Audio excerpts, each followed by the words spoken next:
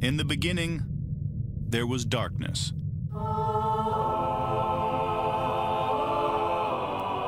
Then, there was Paul Brown. Paul Brown transformed the game. Hello, Paul Brown here. Welcome to the first ever International Browns podcast.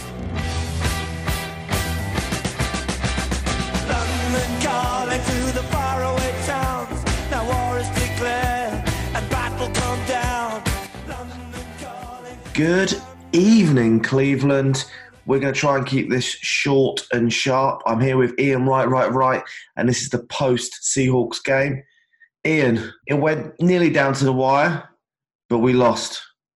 How you feeling? You know, I said to you earlier, it was one of those things where I'm really glad we took a couple hours from the final whistle to record the podcast, because when they took the final knee, my emotions were at a different level. You know, I went back, watched a few of the cut-ups that I needed to watch, kind of dove a little bit more into the numbers, watched a little bit more football, the late slate of games, and I've calmed down a little bit. So it was one of those typical Browns games that really takes you on an emotional roller coaster. I mean, we get out to such a hot start. You're really high, then you're really low, then you're really high, and then you just that kick in the gut right there at the end kind of just solidifies the feeling most Browns fans have had for years. Yeah, well, as you remember, I said midweek, being a Browns fan is like a roller coaster. It was my song of the week, and even Freddie Kitchens quoted it after me. So, yeah, I think definitely being a Browns fan is like living on a roller coaster. We started so well, and when we were, I think 12-6, is that correct, Iain? I think we were at one point.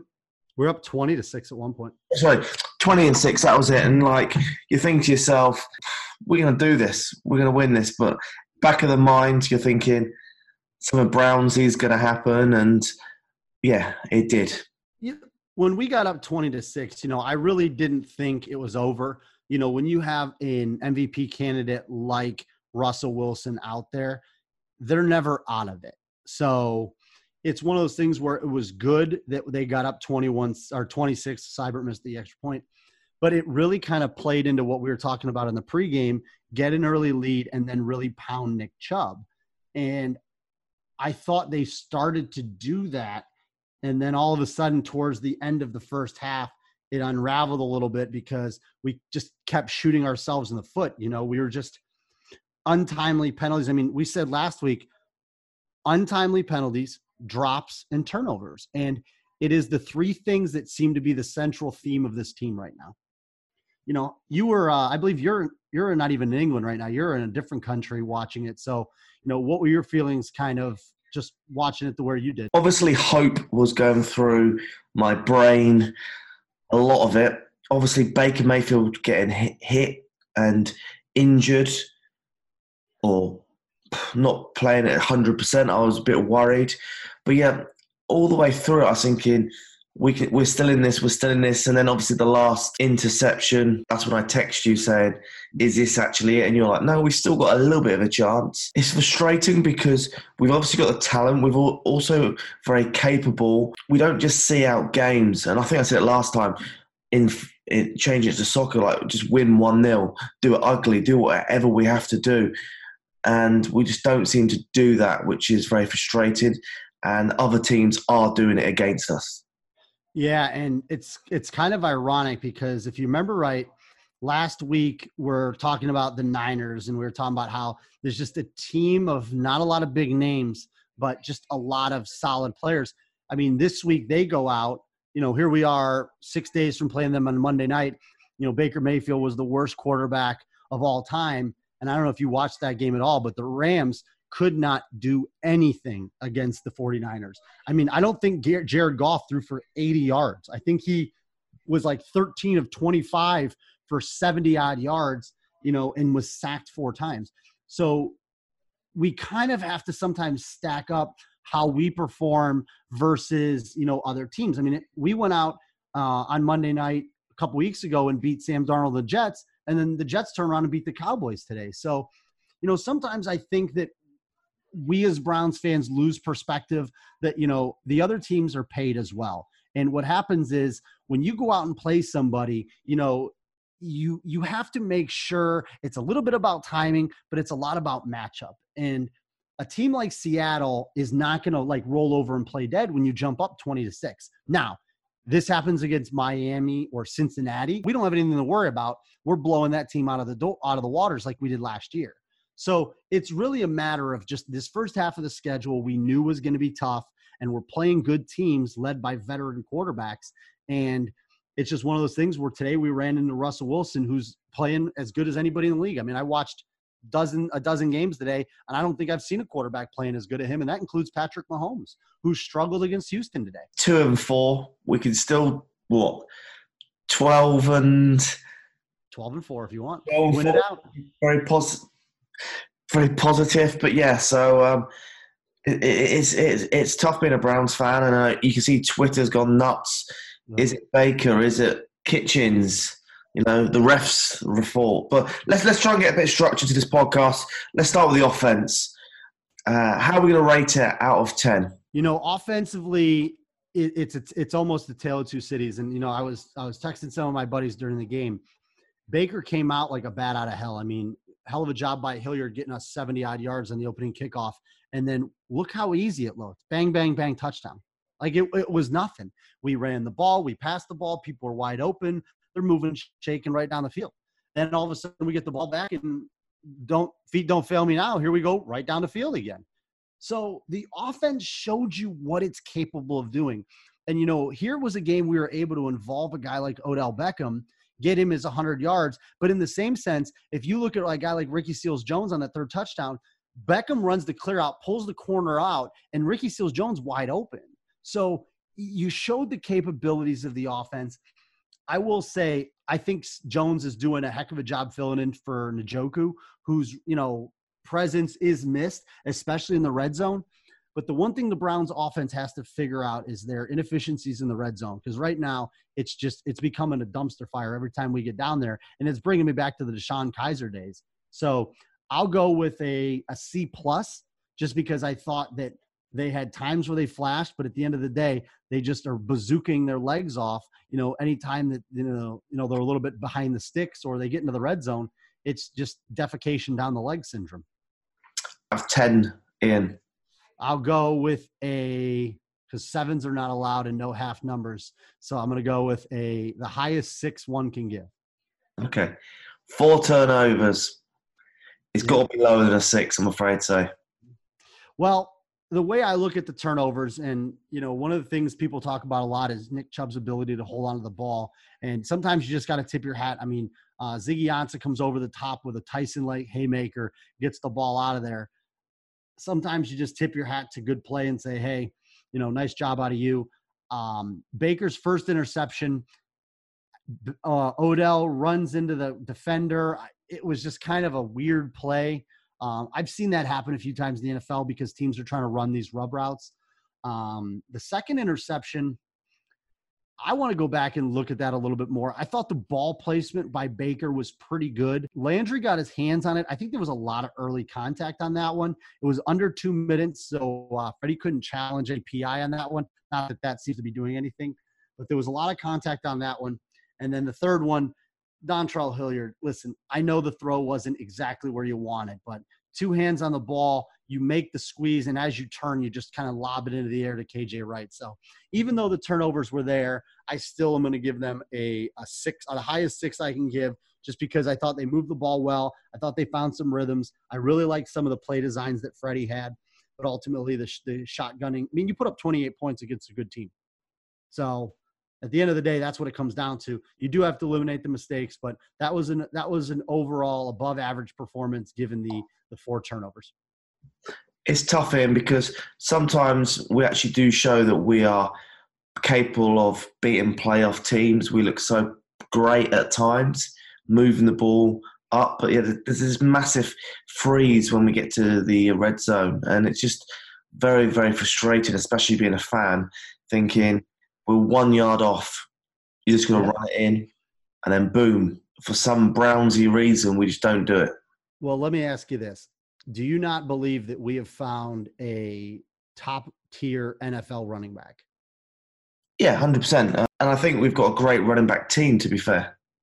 Yeah, so I look at it this way when it comes to the offense is you have a top-tier running back. I mean, the way Nick Chubb's running the ball right now, I'll take him over Zeke.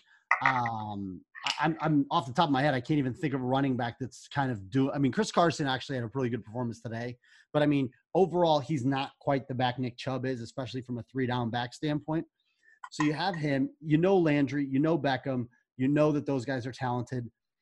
The mystery, the unsolved mystery that is the Browns' third and fourth wide receivers right now with Callaway and Higgins. Hopefully we can get this sorted out over the bye week. But right now, I just think that Baker's struggling at times to find rhythm, especially when we're behind the chains. So the Browns have an above-average offense. There's no doubt about it. And I think that over time, you're just going to find that they're going to get a little bit more in sync because this team right now is running so much off of momentum at times. They really have to do a better job at overcoming when they kind of get punched back. They came out swinging. The minute they got popped back, they dropped back. So that's what I really think they got to work on. And, Freddie, I think, is the type of coach that understands when you get up, go for the jugular and take them out. How do you think the O-line did? Overall, I mean, I didn't think they did too bad. I mean, Jadeveon Clowney is obviously a top-tier pass rusher, and other than him going full Zinedine Zidane headbutt on Baker's chest, I don't think he did all that much today. Quentin Jefferson made a couple nice scrapes.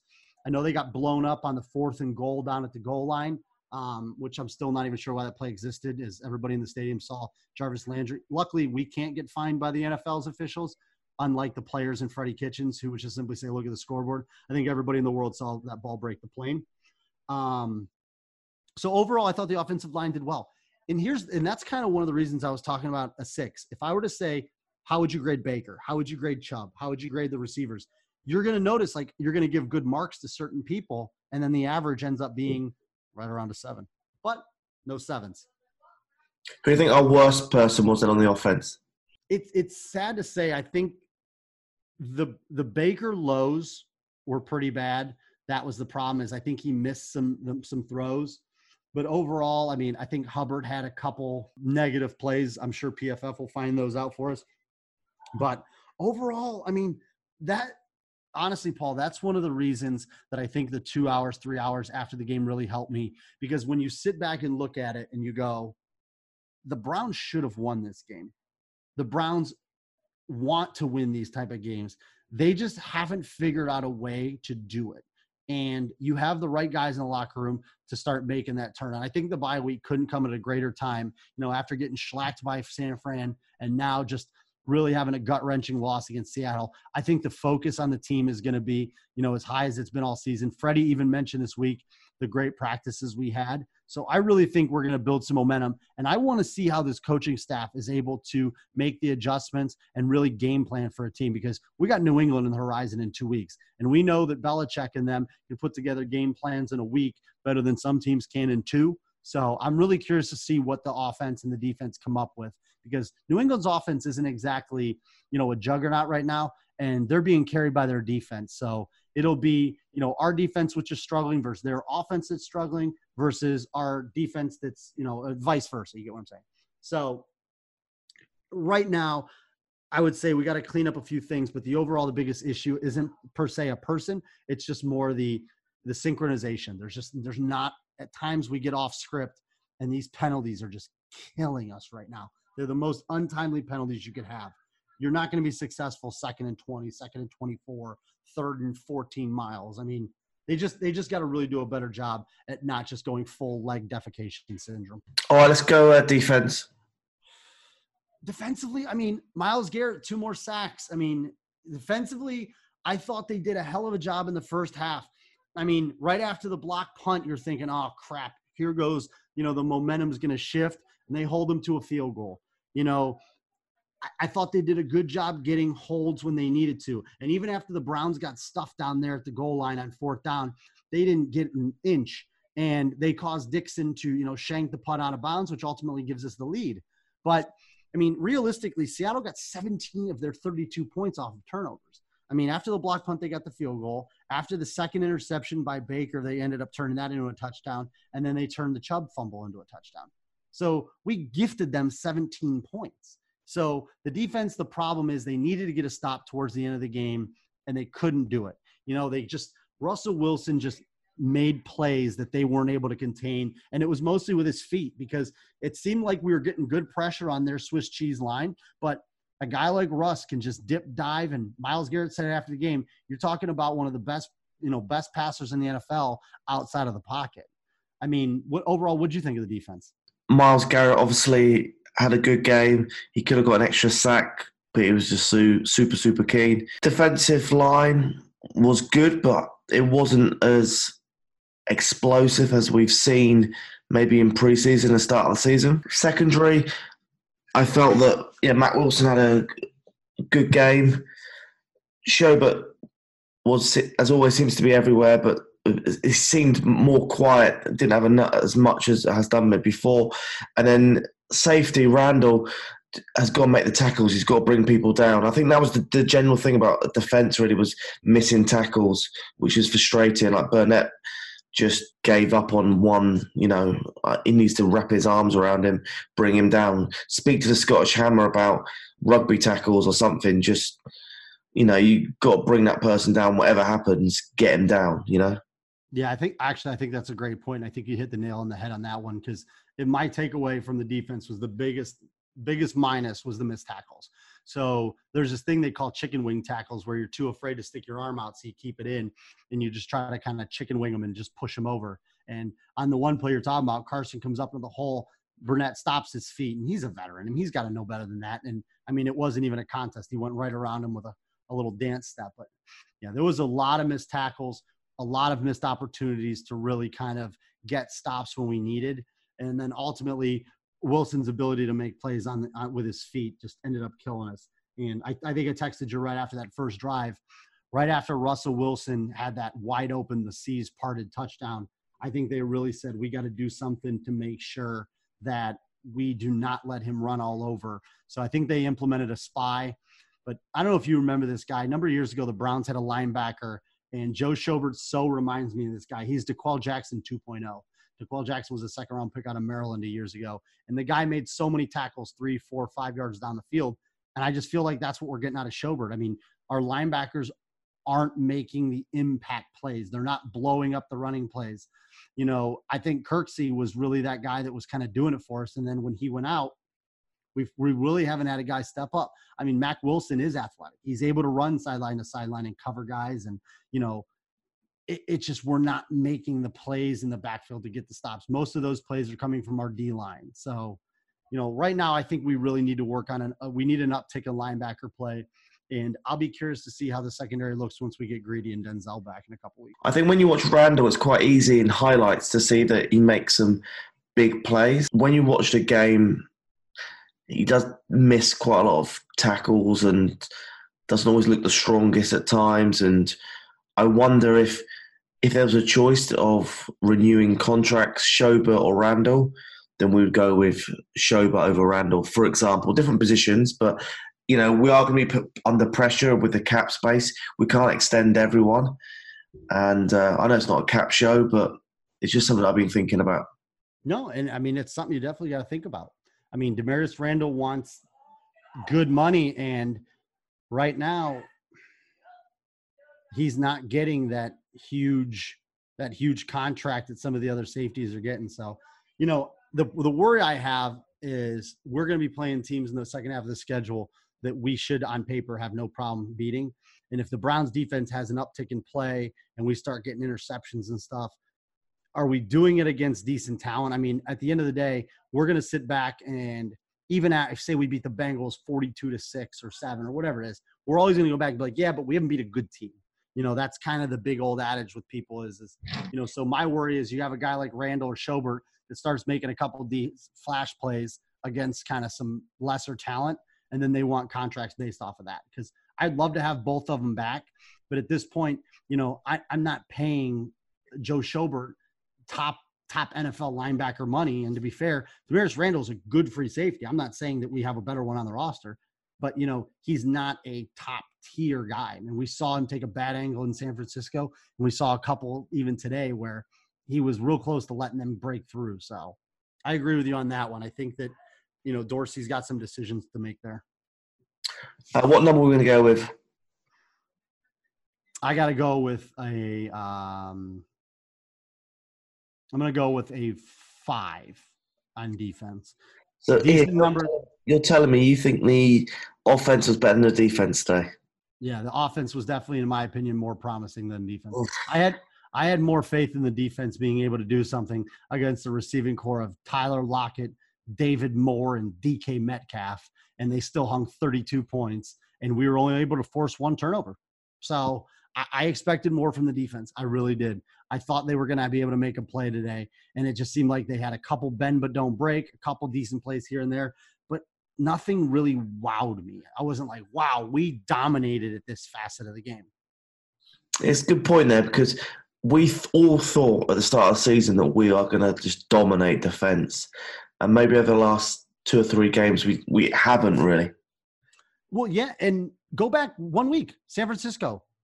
Their secondary and their linebackers are a bunch of guys, cast-offs and misfit toys that nobody wanted, but they've got 5 guys up front that are impacting games. They are winning games ugly because of their defensive line. Myles Garrett is doing a job, and I'm not saying that Ogunjobi and Richardson and Ukale and all these guys in the middle aren't doing something. They're just not doing enough. We're not getting the push. We're not containing.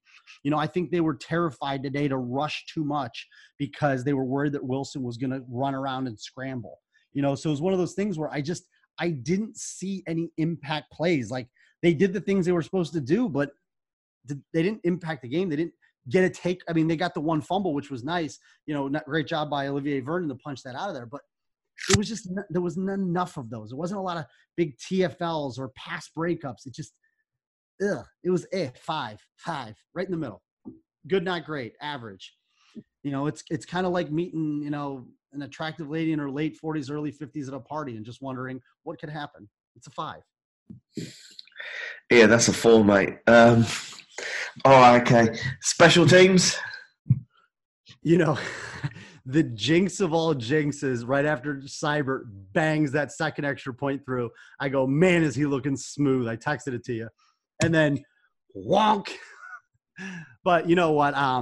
One of my buddies who sits in the dog pound was texting me that it was pretty brutal crosswind down there. So I will give him this one because I saw what Jason Myers' kick did the first time they scored. So I'm guessing that end of the field was a little bit windy and gusty at times. We didn't see anything else from Seibert. 2 extra points, 1 missed.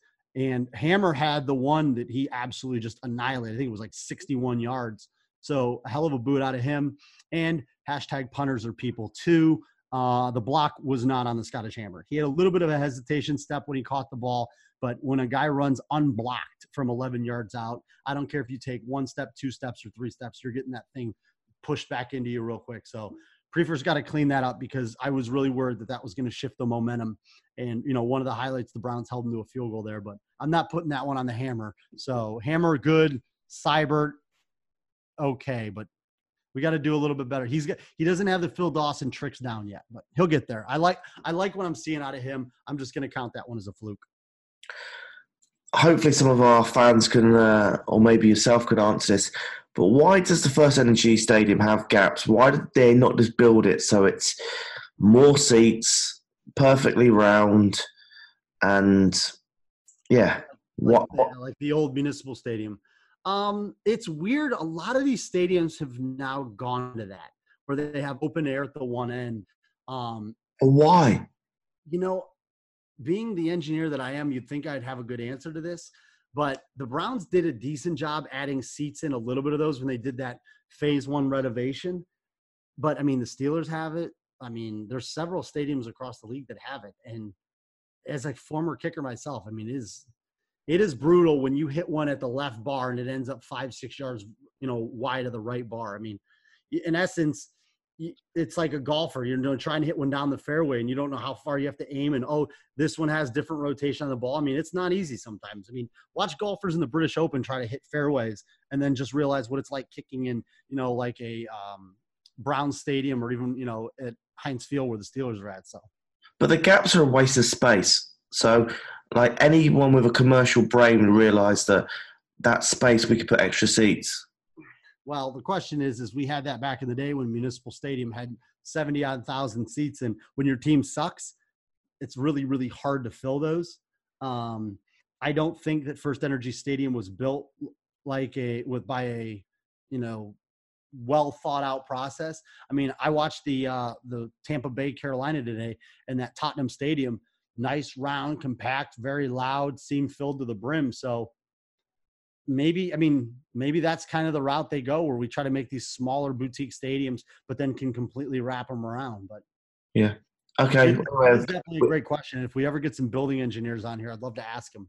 We're not a building engineer podcast. We're a Browns podcast, so we'll move on swiftly.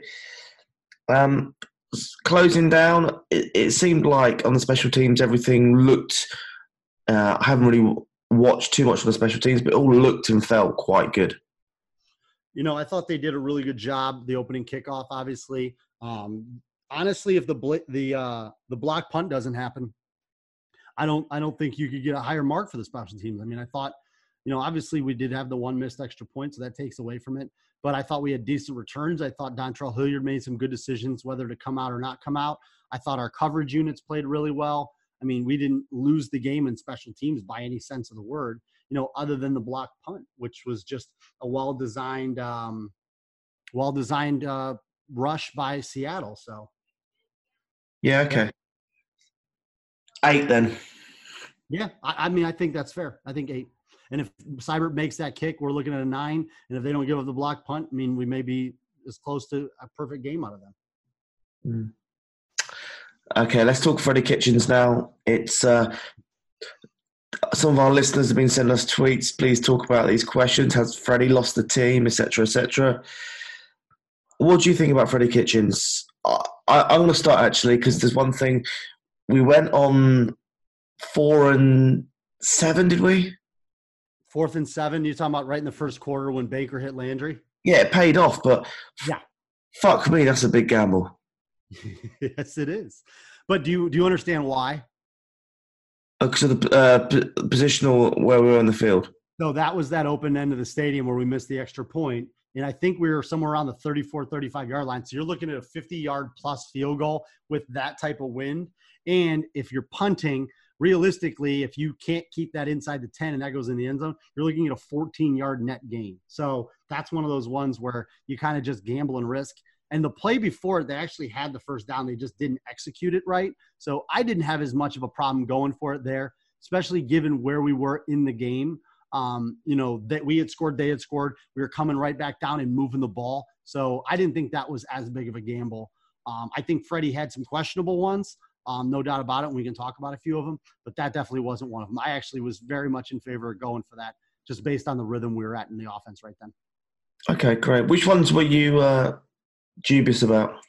So I get the analytical discussion that Freddie had after the game about, I have 3 timeouts, I have the ball at 2 minutes, and I wanted to score, kick off, use my 3 timeouts to get the ball back, and then kick another field goal. I get how that works. However, we weren't getting the ball in the second half, so I think that was maybe why he was trying to stretch an extra possession. I just think that's an overthink right there. I'm not saying the guy should be taken out back and tarred, feathered, and castricized, but just focus. I mean, New England, you look at these good teams, they milk that clock until there's 12 seconds left. And then they run a nice play and somehow some guy's wide open and Dion high steps into the end zone with 6 seconds and the other team has no chance whatsoever to get the ball back. We had the ball. We had 3 timeouts. We were in the red zone inside of 2 minutes. Just take your time. I mean, on Baker's interception, I think he snapped the ball with like 20 seconds left on the play clock. Like, why? What's the rush? Like, even if you score on that play, Seattle has a minute and a half, and you just think you're going to go out there and stop them and instantly get a punt and then use 3 timeouts to get a field goal. You're going into the same end zone that you couldn't kick a field goal at 50 yards from before. So it didn't make any sense. I'd be contradicting myself to say that made sense. I think a lot of times these younger coaches get a little bit aggressive, and we look at coaches like Andy Reid, Sean Payton, and Bill Belichick. They don't take those really big gambles. And I think ultimately fans, when it pays off, like a guy like Sean McVay gets something like that to work, people are like, oh, he's the youngest, latest, greatest sensation ever. But then when it doesn't work, you're like, what the hell are you doing? Yeah, my thoughts were, I thought we could have run a lot more. It felt like we kept on wanting to pass, or I just feel like we could have a lot more, especially when we're leading. Just run it down. I know but anyway, yeah. What's your views on that? It wasn't necessarily even the run-pass ratio, and I think that's where. Listen, I love my fellow Browns fans, but some of you guys are absolutely nuts. I mean, people were wanting to bench Baker. I mean, give my good friend Dustin Fox credit. I mean, for taking some of the calls. I mean, some of those post-game calls are just mind-boggling crazy. I mean, people want to bench Baker and fire Freddie and all this other stuff. It's like when you're looking at a coach, you have to look at play designs. I mean, yes, are there going to be things you agree and don't disagree with, as we get a little drop in there from friends. But at the end of the day, like, that's not something I'm going to kill him about. I mean, it happens. I think your wife's happy because the Steelers are winning. Yeah, I mean, we are definitely. Fiance, sorry, not wife yet. Yeah, fiance. Yeah, she is a little bit happy. She was coming into this game with very low morale, and I'm like, I don't think you're giving the Chargers. I think you're giving them too much credit. So, yeah, I believe it's 24-0 at the end of the third quarter. So, come on in. We're not a Steelers podcast, so. But yeah, it's a tough one to call. My view is the only other thing Freddie was doing a little bit too much, I felt, was arguing the refs quite a lot. And I just feel like take a step back, let's move on, and let's get the next play call right. I've seen that a little bit about, I think Jake Burns may have even said that when he was getting a little bit passionate. And I will say I'm a fiery person. Many of my friends will probably be so shocked to hear that I was quite the shit talker on my field. And even in recreational kickball games or whatever it is I'm playing, softball games, baseball games, I always am having running dialogue with officials. I've never felt that distracts me from doing what I'm doing. But one of the things that I noticed was I didn't think the communication, and one of the things I heard on the broadcast was that this was a first-year official that was running the game. And I think that showed in the sense that the communication between the officials and both coaches, because there was times Pete Carroll was looking at him like, what is going on? And on the play where Jarvis scored, but the ball was fumbled and they couldn't – it just seemed like they were getting a lot of help from New York. So communication was pretty garbage. And, I mean, we all saw some of the absolutely dreadful calls that were made. And, listen, there's no doubt about it. Baker's going to get fined for saying it. But I think that's one where he feels as a leader of the team, he's got to come out and stick up for his guys because, ultimately people are going to be like, oh, the Browns are leading the league in penalties. And you sit back and you're like, some of these they're going to lead the league in more letters from the NFL saying we're sorry for screwing that up than anyone. So I'm not going to kill Kitchens for being fiery. I mean, that's what people liked about Greg Williams. And then they're like, well, Williams would have never done that. And it's like, well, are you kidding me? That guy was in an official's ear like a magnet. So I've watched Mike Tomlin does it. They all do that. I mean, and this is the one thing that I think a lot of people get confused about. How much do you think a head coach is actually doing himself on game day? Freddie's in the rare company where he's actually calling the plays. Freddie, when it comes to the defense, that's on Steve Wilkes. When it comes to special teams, that's on Mike Prefer. Yes, ultimately it rolls up to him, but the decision to challenge or not is not made by him. He's got a guy that tells him. All of those things are done by assistants that are giving him information. A head coach's job is to prepare the team from Monday to Saturday, and on Sunday, he's simply executing game plans. And all the people out there that are talking about firing Freddie, I'm sorry, is Freddie tip drilling passes in the air? Is Freddie firing off target? I mean, some of these play designs are spectacular. I mean, we see them, other teams running them and execute them. Like, why can't we do that? We do. We just don't execute them. We drop passes. I mean, Odell Beckham had another drop today that, yes, it hit him in the hands. It's a little bit behind. Enough of the excuses. These are NFL players. If the ball hits your hands, catch it, Dontrell Hilliard. Catch it. Don't turn and loft it in the air to KJ Wright. You know, I'm not putting that on Kitchens. I mean, everybody always, Browns fans are just so conditioned to fire the coach, fire the coach. I mean, I think that the guy obviously has the trust of his players. I think he, from an offensive standpoint, puts together some decent game plans. I think the staff needs to do a better job at adjusting in game. But overall, I'm not ready to, to burn Freddie at the stake like most people are. Yeah, I've obviously also received quite a lot of texts today of people just saying, let's get rid of Baker or get rid of Freddie, and that was awful by Freddie and Baker, blah, blah, blah. But you got to remember the real basics. They are young professionals, both of them in their positions, and it's going to take time. Oh, absolutely. And I mean, I was watching the first half of the Steelers game, and I'm wondering what Anthony Lynn's doing on some of these. I mean, there's just times where the good coaches who have been around long enough, the John Harbaughs, the Reeds, the Belichicks, they have so much experience. They've been through all of these situations. We all forget about it because we have short-term memory. You have to let coaches develop. I mean, you have to let these guys really just kind of learn on the fly. It's not always going to be pretty. They're going to make mistakes. But at the end of the day, you have guys like Odell Beckham. You have guys like Jarvis Landry. It's going to be on them to execute sometimes when the perfect play isn't called and, make chicken shit or, make chicken salad out of chicken shit. I mean, it's just one of those things where we just are always so quick to blame head coaches. And at the end of the day, I know we don't want to, crush our favorite players, but hey, they've got to be better. Every one of them tells you that. I got to be better. I got to do this. I got to do that. So at some point we just have to kind of lay off of the whole, burning pitchforks and, fire them and all this other stuff.